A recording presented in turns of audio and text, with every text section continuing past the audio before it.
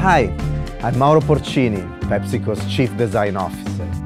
Join me for our new series where we dive into the minds of the greatest innovators of our time, with the goal of finding what drives them in their professional journey and in their personal life, trying to uncover the universal truths that unite anyone attempting to have a meaningful impact in the world. This is In Your Shoes.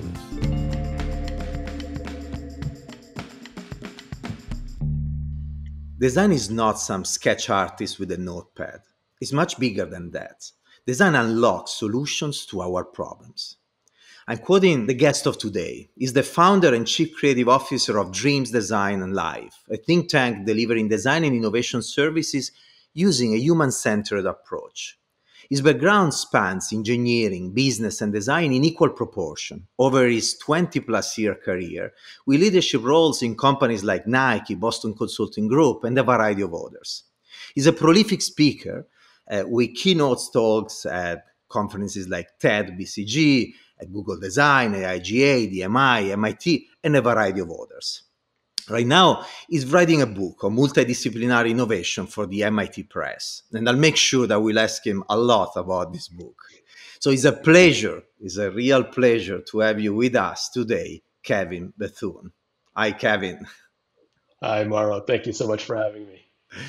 So you were actually with us, with our design team at PepsiCo, very recently. You joined us for a town hall that we had, and you share your story, the story of your life. And you have been inspiring so many of us with that story, and especially with the beginning of that story, when you told us about how you started. You didn't start as a designer, you start somewhere else as an engineer.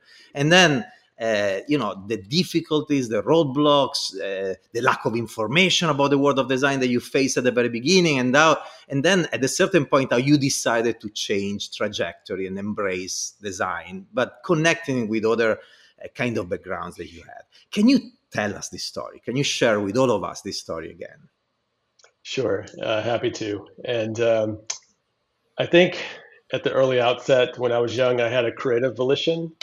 I love drawing, I love the arts, but I didn't necessarily know how to channel that creativity. And honestly, design felt like 1,000 miles away. I spent the majority of my childhood in the Downriver Detroit area, so in the heart of big automotive country. Most of the neighbors were engineers or business people, and something like design was almost viewed under the house of art. And coming from a middle class upbringing, both my parents, Black Americans from the South, sacrificed so much for our family. The idea of needing to have a pragmatic job on the other side of college, as much as they were sacrificing, it was super important to find that pragmatic path more than entertaining something around the arts.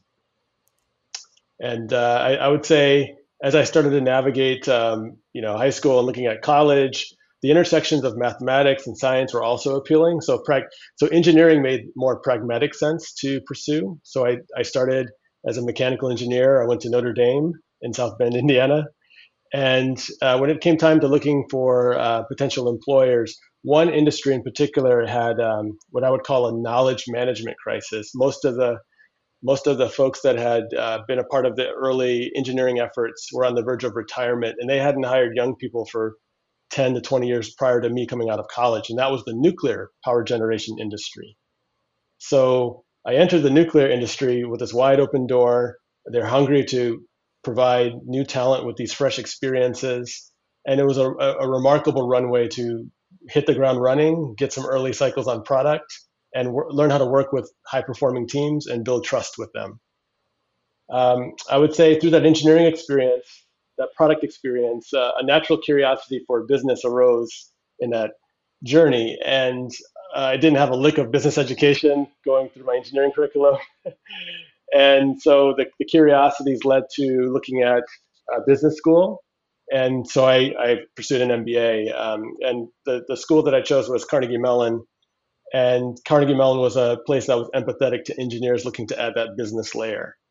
But mind you, the creative itch from my background was still sort of scratching. And I told myself, you know what, I'm not just going to go back to an engineering organization. I'm going to look for an organization that embodied not only technology and strategy, but also creative faculties, not knowing what I would do with that, but that was where the heartstrings were sort of tugging, and formed the companies at the top of my list. And thankfully, at the time, Nike was at the top, and they afforded me an opportunity to come into their organization. So I started in a business planning capacity, but I was really a product person at heart. And I spent 18 months in corporate planning, helping investor relations, helping senior management understand the objective, operational, and financial performance of the business. But I was also networking with the creatives and really meeting real life creative professionals for the first time in my career. And I became very curious about design and seeing how design could interplay with business and technology. That was quite fascinating for me. And so coffee chats, meeting more and more people led to opportunities to actually stretch myself for free to show those product organizations I was really passionate about what they did and I wanted to learn, but while also bringing some of the skills that I had to bear.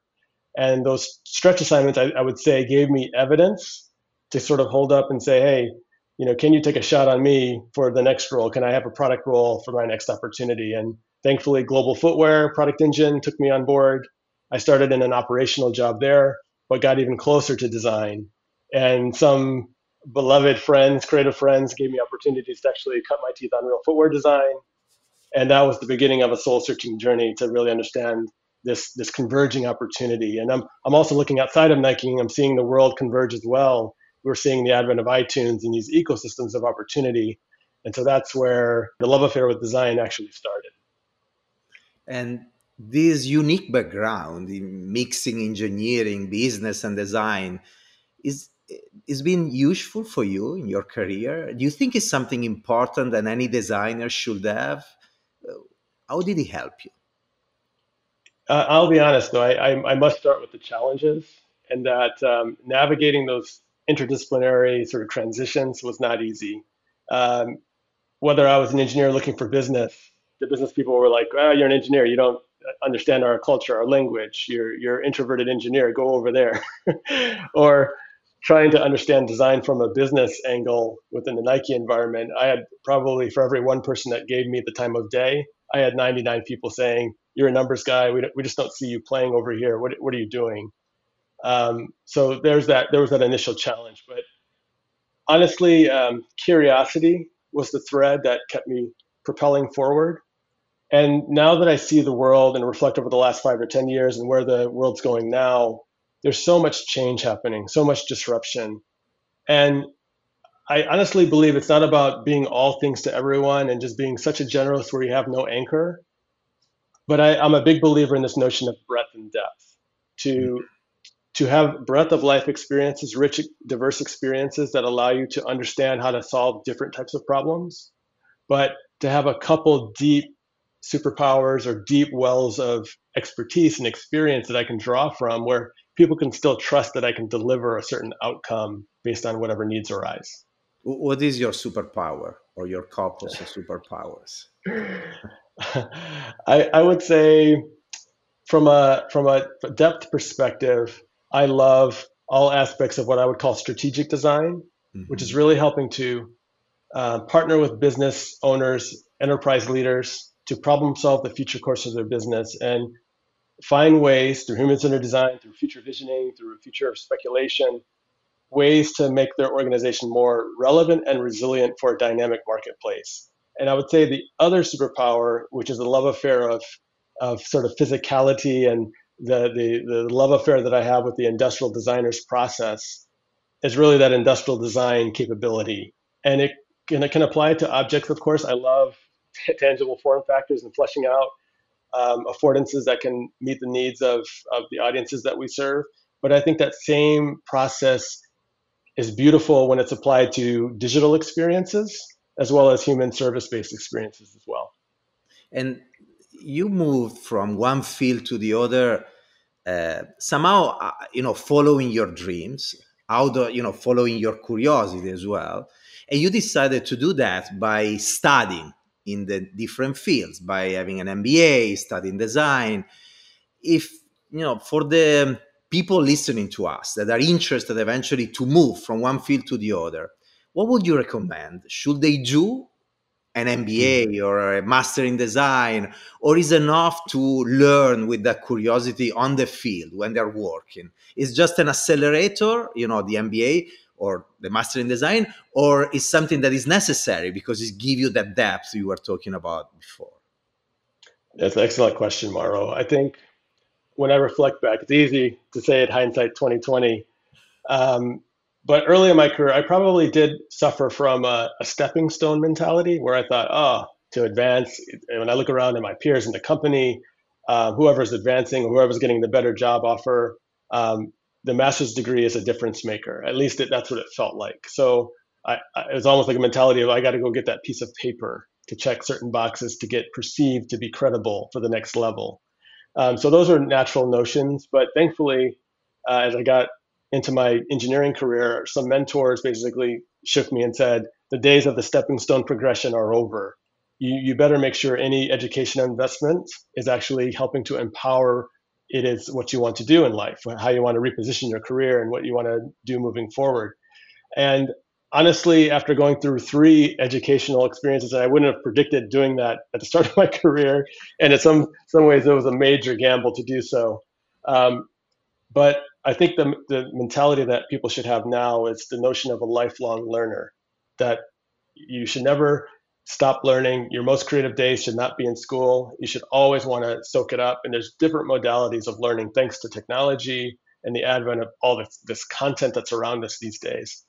But I think the more that you experiment, the more that you soak it up, try to find out like all the learning opportunities that you can have in your present job, in your present platform. Ask for network with people, ask to understand what they do, offer to help them, be almost subversive around finding ways to help the business grow, and you're growing at the same time.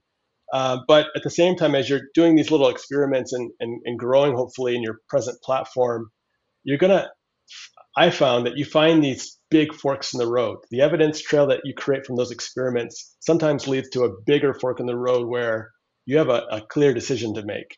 And for me, it happened in the Nike environment of all places. I was clawing and scratching on footwear projects, and I felt just amazing gratitude for seeing shoes that I designed and market under the mentorship of places like the Jordan brand and whatnot. But when I looked at the progression and how I was perceived in the Nike environment, I could have continued another 10 to 15 years to claw and scratch on more footwear projects to be perceived as a designer in some people's eyes. Or I could go make the investment in a sound design studio foundation through the art center education I pursued and ensure that no one could question, even myself. I could solidify that foundation and that I could step forward with confidence and credibility because I had the right foundational capability set. Yeah, it's somehow an accelerator. I think if is about the core of what you want to do. For instance, you wanted to be a designer, probably to study design in a formal way is been important for you as an accelerator. If you're a designer and you want to learn more about adjacent world, you want to learn more about business, about the world of science, maybe in that case you still have the choice to go back to school, but you also have the opportunity eventually to learn on the go in the company or in real life, or leveraging the content you can find everywhere. So probably it depends on what you want to do and where you want to go and how fast you wanna get there as well. That's right. Both of us, we are every day working with both designers and with the business world. And there are companies like, for instance, PepsiCo, that is hosting us today. There are companies that are investing in design, that are believing in design, and there are others that don't yet. When you interact with the business world, how do you explain design? What is design? How does design create value for the business world? And I think is a question particularly interesting for you. And the answer is going to be particularly interesting because you come also from the business world. You have been on both sides, so you understand the world better than anybody else. I think it's excellent. Design for me is definitely a creative problem-solving tool set or set of capabilities, and I think there's so many myriads and nuances to design as a capability. But when I think of how does it affect the business world, industries, and enterprise players within it, I think about the notion of growth and relevance. So you talk to any business owner, I don't care if they're a C-level executive of a multi-billion dollar corporation or a startup from Silicon Valley. Growth is a mindset that business people are after. And there's different ways to grow, right? I think we can think about building a business from scratch. That's almost like a 0 to 1 explosive growth. And we might need to address a new opportunity for a new market, and that's completely from greenfield, from scratch. Or it might need to be a new business exploration to replace something that's under disruption. So we might actually need to replace a business unit by creating a new form of growth altogether. And then, a lot of us were part of companies. You're part of a company that has a very large platform that you have to be respectful and mindful of, large organizations, a lot of specialties. And so the growth there is rather different. It's incremental growth. It's re-engineering the present platform to ensure that it's actually still relevant for today's marketplace and also relevant for what's to come over the next 3 to 5 years. So as a designer, I love bringing a creative aperture to the conversation, not just a human-centered aperture, but a creative aperture to look at what are our opportunities for growth as we look to between now and the future, respecting history, but now to the future. What can we actually use, leveraging the creative problem-solving process to cross-pollinate needs of people that we're serving, and not just the end user. I'm talking about the ecosystem of stakeholders that surround us. If I'm mindful to distributing product through a retail or a wholesale environment, there's several stakeholders and that we have to think about, and each human being in that has a value criteria that we need to respect and understand and distill. And what's exciting is you can design solutions against that value criteria. And some of those values are static. Human beings are human beings, but at the same time, they're also being influenced by all these headwinds and tailwinds of trend, right? So we have to be mindful for what value criteria is actually shifting as well. So that's the people side of what we can cross-pollinate together. But then also what's exciting is when I get to partner with business owners and business leaders, is we get to also question some of the paradigms that exist within the existing value stream or the value stream that we're imagining for a new business altogether. And as creative problem solvers, how can we actually shuffle some of the pieces of that value stream around or question some of the foundational principles that are at hand? And then being a creative, I get to bring to them a plethora of trends, not just technology trends, but a full plethora of trends, all the different categories of trends from social behavior, economics, environment, legal, regulatory trends, mobility trends, and then find real life exemplars, like people actually doing that, scientists, luminaries, startups, and bring all that to the conversation. And it's something where you can't expect the room to just find the idea at the moment. But what I'm more interested in when I partner with teams is to create an environment where we can sort of just immerse in all these diversity of insights and inspirations. And I'm a big believer when you do that and you're thoughtful and you provide people the room, natural sparks and connections will emerge that turn into ideas, that turn into credible innovations the more that you prototype and exhaust and explore them. You just gave me a second answer to a question that I asked you earlier. How you have been leveraging your different backgrounds. You just explained design in a way that just somebody with a business background could do, and in a way that you become, in that way, a translator, a facilitator, a connector among cultures, and this is so important.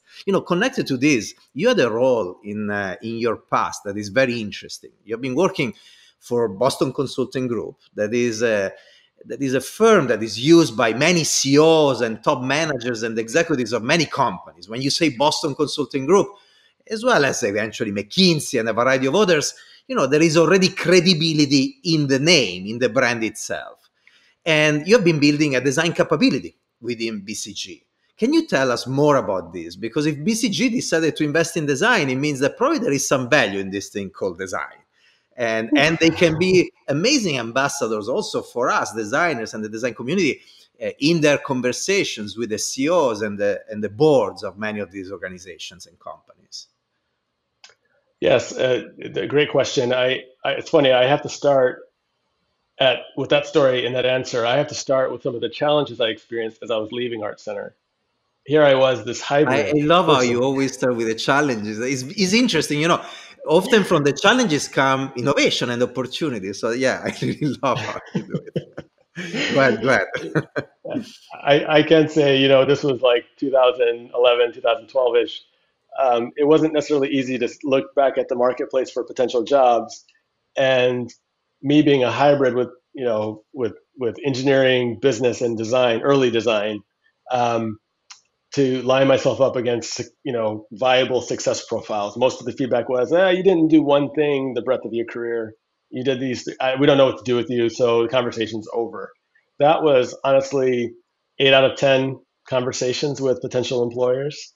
But what was interesting, the one or 2 out of 10 conversations did get it. They were immersed in a dynamic market where there was a desire, a hunger to want to connect disciplines together. And I just so happened through friend of a friend connections, I met a small group of players that had, to your point, long runs at places like McKinsey and BCG and Bain. Um, but they saw, as they worked with large organizations, the perils of uh, the waterfall process whenever you're looking to explore a growth idea. So you would hire a BCG for a while, you might hire a design firm like IDEO or Frog for a while, and then you might have a couple implementators to build on the technology around the idea. But still, you might only see a prototype 1 or 2 years after the initial conversation, and that's just far too long in today's fast-paced world. And as I met these small group of partners, they were in parallel, serendipitously conceiving of a model where um, they wanted to get all the disciplines around the table. And then when they met me, they said, "Oh, he's the creative guy. Let's get him around the table." And really, the ask was, don't just design me a logo or design an object or whatever, a widget. It was, you need to problem solve with us because we're going to go meet with this multi-billion-dollar corporate, and we're going to be in the room with the C-suite, and we got to use all of our faculties to problem solve our way through. And we just took a risk, all of us, and sometimes for pay, sometimes without pay, just believing in this early model of like, what can you get when you get all the disciplines in the conference room together with the client? And we were problem solving on the whiteboard. They allowed me to bring in sketches and prototypes. We didn't come in there with PowerPoint decks. We came in with digital landing pages, and we would have conversations around these early assets around their core issues. And we would feel that anxiety around disruption, that Silicon Valley startup might clean their clock and take their market share if they're not nimble enough. So we would literally invent businesses in these problem solving sessions. And that same team that we had could go then prototype the offering and create the assets in Silicon Valley speed. And so we started doing that for a couple of corporations, and then more got in the mix. And then some of the reliable partners that have helped these corporations in the past started leaning into our team and asking about us. And we went through a couple of gyrations, different parent companies, but the Boston Consulting Group ultimately took us on board as sort of the final parent. They said, give us a list of what you need to be successful in doing things your own way. We don't want you to do it the BCG strategy way. And I honestly think, like, why would they take a bet on us, these little guys, these misfits that are definitely not coming from the prestige of like a BCG career path? We're a bunch of makers, we're a bunch of creatives, but they saw the impact we were able to make with their own client relationships and inviting us into the room in those conversations, and they saw like how quickly and how nimbly and how empathetic we were to the stakeholder needs and coming up with prototypes and exotic solutions. um, they just gave us what we asked for. So they invested in innovation studios for us, and I rode that chapter for about 5.5 years to a point where the team had grown to roughly 1,000 people, and one third of that, an equal third of that, was design, which was quite powerful. That every what we called ventures, every venture team was multidisciplinary. Design got equal credence in the conversation. The clients, we didn't necessarily just fly to a client like BCG would. We said, client, you have to send some high potential people to live with us in residence, and we're going to cook a business together from the innovation process all the way through incubation and commercialization. And those new things that we created, those new businesses, would either become perhaps a joint venture and stand on its own as a new entity, or go back into the bigger client as a new business unit. And that was sort of the incubator that we formed. And we didn't know what to call it as we were creating it. We just took a chance. Fantastic story. Fantastic. We've been talking a lot about business, and while you were talking, I was looking at the poster behind you. And for anybody that doesn't see the video and is listening to us, Kevin has a poster of a documentary, a video documentary called Objectified by Gary Haswitz.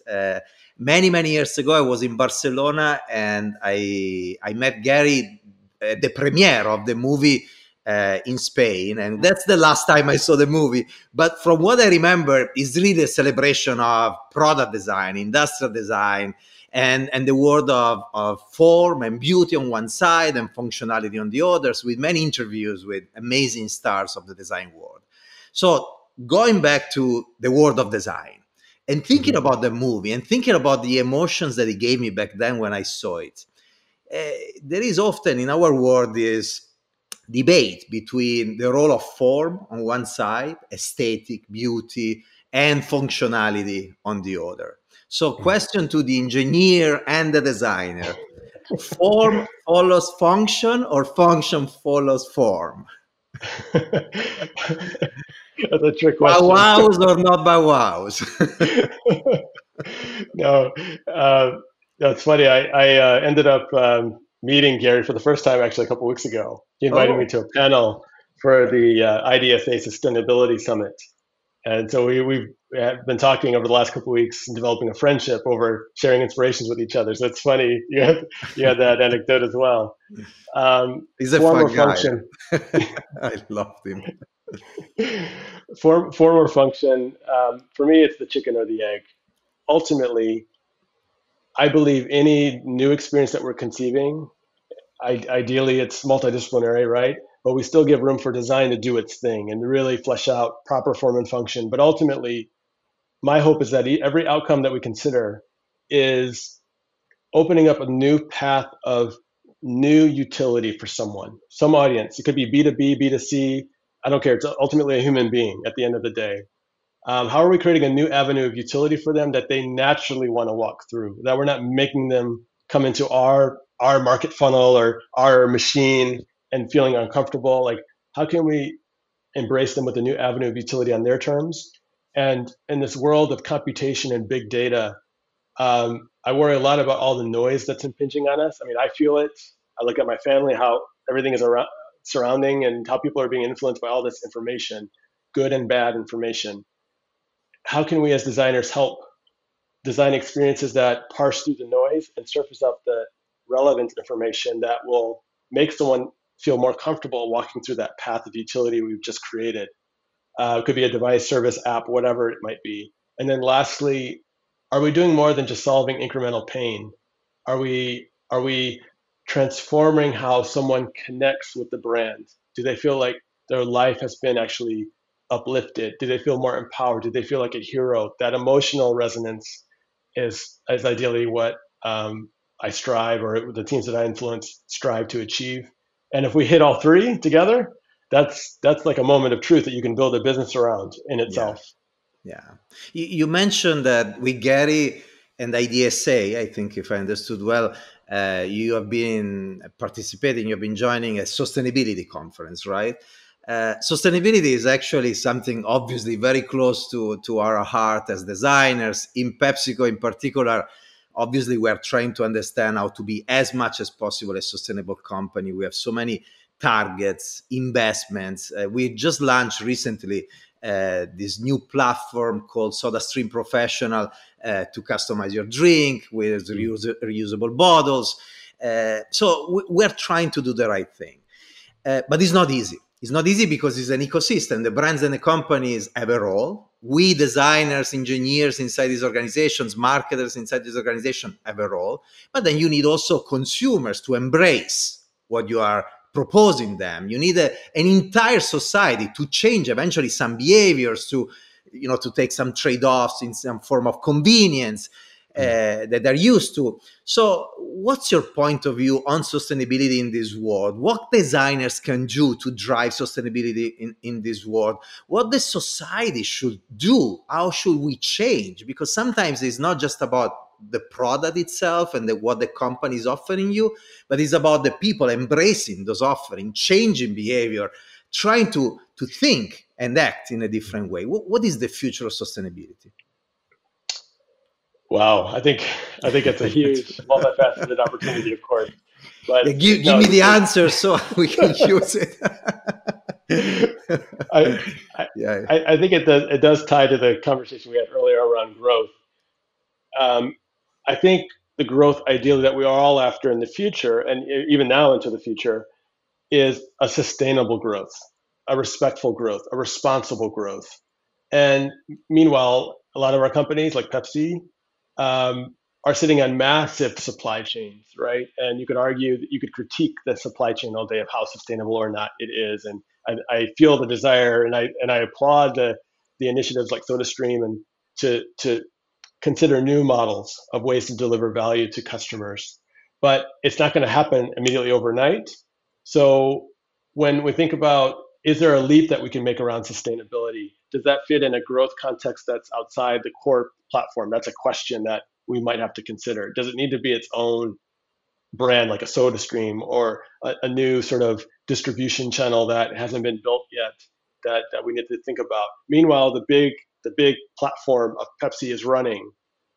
So what can we do within that platform that's respectful of the business, respectful of the people that are running the business, and the existing customers that you have to keep sustained with product and services? But how can you be more respectful about moving the needle and identifying opportunities? You could call it incremental, but for a company the size of like Pepsi or Nike, that's a huge impact if you're able to move incremental needles in such massive supply chain. So I think we just have to be opportunistic, but also respectful of it. You know, we're many of us are managing large freighters, and we can't break the boat in our effort to want to change. But ideally, we have a vision of what the future does look like, and this is where designers can be a huge influence. We can use our prowess around visual and sense making and capturing emotion to tell new stories of possibility. And once we tell those stories, we're going to excite our stakeholders and get them bought into the vision. And then we can then prioritize like what's feasible, what's impactful, and how do we organize the steps that we take against those different growth levers, if that makes sense. Yeah, yeah, and I agree completely. I'm changing subject completely.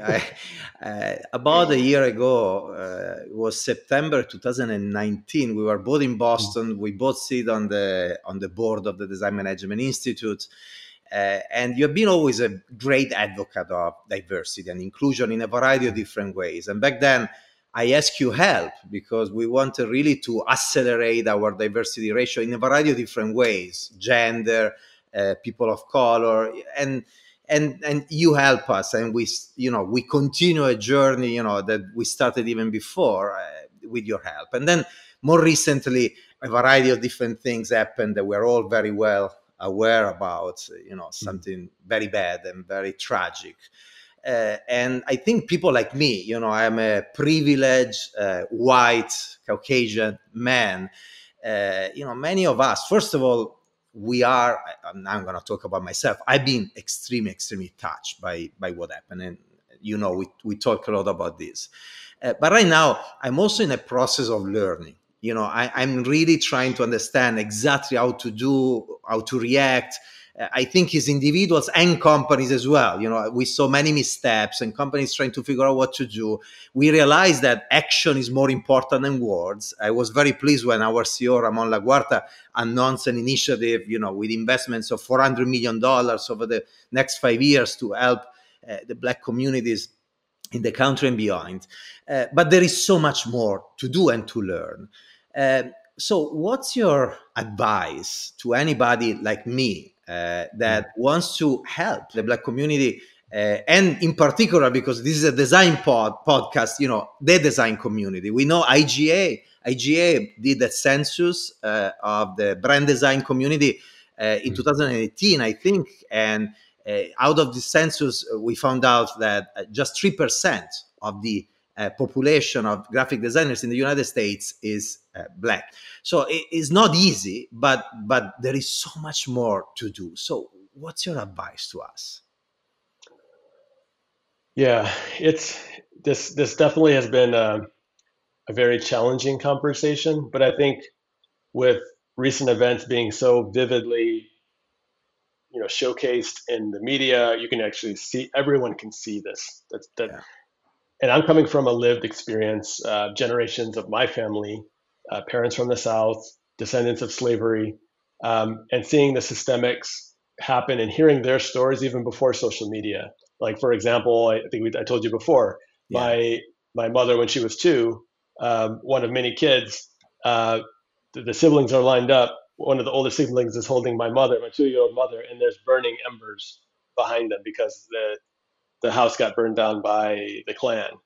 These terrible moments are part of just our lived history and our memories growing up and listening to our elders. And then I remember, bricks getting thrown in the back of our windows and homes growing up. I vaguely remember those memories, being the only Black family on the block or things of that nature.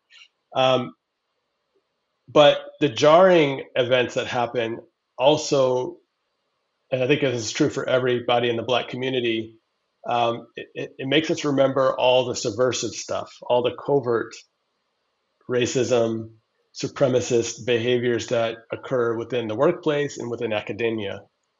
And right now, I think we're at a time where we have this awareness, which is great, and it gives me hope that people want to actually see it change. But we do need to recognize that the systemic threads of racism run so deep in this country. Like reading resources, like for example, the work of Nicole Hannah-Jones for the New York Times, where she made this beautiful mosaic, this curation called the 1619 Project a few months ago. And then recently she's making the case for reparations and just, again, shining a light on the systemic threads that are just not part of our education here in America. I mean, Black history, usually when I was growing up, in the history books, it was 1 or 2 pages. Talk about sort of non-Anglo-Saxon history was reserved to 1 or 2 pages. So unfortunately, we're navigating, at least in an American sense, a society that is poorly educated on these systemic threads. And I think everyone needs to become very aware of those. And then how that permeates the behaviors, subconscious as well as conscious, that happen in places like the workplace or in institutions. So because the threads are so deep, my recommendation for any conversation that we have is to treat this like a systematic transformation, just like you would with a digital transformation. We'll call it design thinking, digital, whatever. This notion of hardwiring your organization to be diverse, equitable, just, and fair and inclusive should be part of every organization's DNA moving forward. And we have to be honest too. Like we may not know where things are. We may not know how to anchor ourselves or how to benchmark ourselves. We're all, I think, collectively learning. We all need to share and be transparent. And especially in a hyper-connected world, I can go on Twitter right now and hear from every employee inside of a Nike or a Pepsi. I can hear what they're saying, regardless of whether the company wants the message out or not. We know. We just now in connected world, we know what's going on behind the brand's walls. So the external messaging has to match the internal energy and effort being applied. One exemplar that I liked recently was Warby Parker. They actually broke down their metrics of up and down the corporate strata. What is the representation that matches their marketplace and audience, up and down executive, all the way to front-facing employee, and what they recognize as clear departures from how to best mirror their audience, and they're making that very visible and transparent and saying, hey, we are way behind, and let's partner, let's learn, let's figure out how do we start programs and investments that get us to this trajectory that we have in mind. So I think that is what I encourage for every organization. Think about it systematically, like a strategy, like a transformation, and put your money where the mouth is in terms of. I think one pitfall I see a lot of organizations and professionals, especially in design and innovation, make is I think there's a lot of appetite to want to help, but we have to go about it with a sense of service and humility. So I think if we take a servant leadership mindset too, on top of the transformation that we need to make, Mhm. servant leadership, I'm a big believer in that. It helps us get in the right mindset and use the right tactics to start to recognize exclusion, to start to recognize barriers to people's growth and acceleration in companies. So it's about moving those barriers out of the way. Servant leadership helps us do that. We have to think about um, education, mentorship, and exposure and education for the audiences so that you can give them a sense of what it would be like to work for your brand one day and that there could be a career path for them because you respect them as an audience member. They bring in insights. And how can we make space? So ultimately, it's about like sometimes you got to just hire and fund the people that are looking to be a part of your equation. Again, back to the pitfall, sometimes our professional friends want to quickly go to coaching and mentorship, which I applaud, right? I applaud the conviction. But many of the people that are knocking on design's door actually have skills, they have insights. There's a pipeline, albeit small, and organizations can be transformed by some of these talented people. Some of my Black design friends that are out there in the market that have knocked on certain doors and have been excluded and or have not been taken seriously because by some subjective measure that's not transparent or not clear, they're just kind of waved aside. And and now brands are re-engaging, and it's a mistake. It feels um, less than authentic. I'll just say that. Yeah, yeah.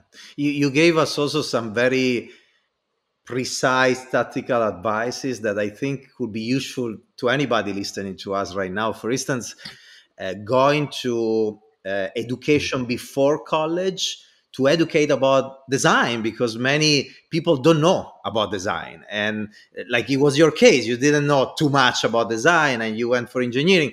So that's something that anybody can do. We are putting together a plan. Me personally and many people in my team will go to high schools, around the country to talk about what design is. So that's something that everybody can do. We found out actually in the town hall with you that some of our designers were already doing it, in Miami, for instance, in other parts of the company. Yes. And then creating internships, and then doubling down again in the search and the hiring of people that can come in and then change from within. We are really, really serious about this. So help us improving is our ask for help as well, in a very humble and respectful way, because we are in a learning curve as well. How do you inspire people around you, and what inspires you? How do I inspire people around And me? then what inspires you? So Oh it's you goodness. to others and others to you. You know, I, I while think you think about that, I'm gonna say something that inspires me of you. So I'm sure it oh, inspires many people around you. Is your kindness. well, You look at your face, your body language, your way of talking, your content, and you can feel that kindness. And I think in this world we live in, we need kindness as much as possible. I think kindness connected with content, knowledge, confidence, the curiosity, many things that you talk about today can move mountains. I was re-looking at the video of our town hall with my fiancée the other day at home, and she made the same comment. She looked at your face, just looking at your face. She said, "Wow, it looks so kind, so buono." In Italian, we have a word, uh, buono. So thank for you. sure, you inspire people in that way. What else? Or do you agree? By the way, you agree that that's something that inspire people when they interact I with Yes, and then sometimes I'm often like I blush and I'm caught off guard by these comments, but they happen more frequently. And I think one of the reasons is earlier in my career, maybe less as an engineer because I was at least somewhat comfortable in my skin there. But when I was navigating the inflection between business and then being aware around design and trying to even decide if design was going to be part of my arsenal, I there were times where I did not feel comfortable in my skin, and you could feel it. My family could feel it. My wife could feel it. My son could feel it. And but when you make certain bets and commitments to yourself to transform yourself, reposition yourself for what you want to do, what you believe your life's purpose is, I no longer want to have a conversation of whether I fit in or not. I want to be my full me. I feel very grateful to be walking in a path where I can be my full self. I can leverage my lived experiences in the problem solving and to help organizations, startups, products, whatever it is we're working on. That is a non-negotiable anymore. I want to be my full self. And when I look back, and especially when I'm around other people and hope that my influence can inspire them, is I always encourage them to think about how can you nurture creativity as a beautiful thread in your life. For me, it's been the defining thread. I'd be lying if I said the things I've done were part of some master plan. It absolutely wasn't. I probably would do things differently if I could repeat. But curiosity has been a beautiful thread, and then getting people to experiment on those curiosities in the present job, for hobby, whatever it is. And maybe the curiosity and experiments take you to a big fork in the road, right? Um, and it's not about shooting in the dark with any experiment in any direction. We can look outside. I get a lot of inspiration, and I try to inspire teams when I say look outside. Even when I was at Nike, you could walk through a very masculine sport category, but I look outside and there's nothing but women running around, running around the campus. It's like, are we speaking to what's happening in the market? Is the challenge for any team or anybody I'm engaging. And there's real needs. There's a ton of stuff out there waiting to be solved. There's a lot of human potential waiting to be unlocked that we haven't even touched yet. So that's what I try to keep pointing to, and that's what guides my convictions. And what inspires me is just constantly meeting diverse communities and engaging in deep thought beyond just like the team brainstorm in a design thinking workshop. Like I'm a big proponent of design thinking as a philosophy, as what's critical for business conversation. But I am also interested in like balancing that with deep topics where we're literally trying to like, who are the people, who are the scientists, who are the fringe edge dwellers that are actually forging new territory that we don't even know will become products yet. Like that fascinates me. You just mentioned diversity. If you think about the real value of diversity for inspiration, it's all about having people by you that have a different kind of background. By definition, because it's their background, is a deep background somewhere, somehow. And when we talk about diversity now, I refer to all kind of diversity, different abilities, different religion, different color of skin, any kind of diversity. And it's magic because innovation is all about looking at things with different eyes, seeing something that you never saw before and innovating in that way. And so you look at everything that surrounds you every time in the same way. Then if you have somebody by you that look at the same thing in a different way, and that is going to enrich you first. But the beauty is not just the different perspective, but is the dialogue between the two perspectives that is going to generate a third perspective, that is the innovative perspective. That's the most beautiful value, I think, of diversity. We're running out of time, and I start this podcast talking about your book. I didn't ask you about your book, but this is great because it means that I'm going to invite you again when your book is ready and is in market to talk entirely all the time about the book. But in 30 seconds, can you give us a teaser so that people will be there waiting for your book, to read it, to buy and to read it? No, I appreciate that. The working title is Strategic Innovation Through Design, and really building on what we know about design thinking.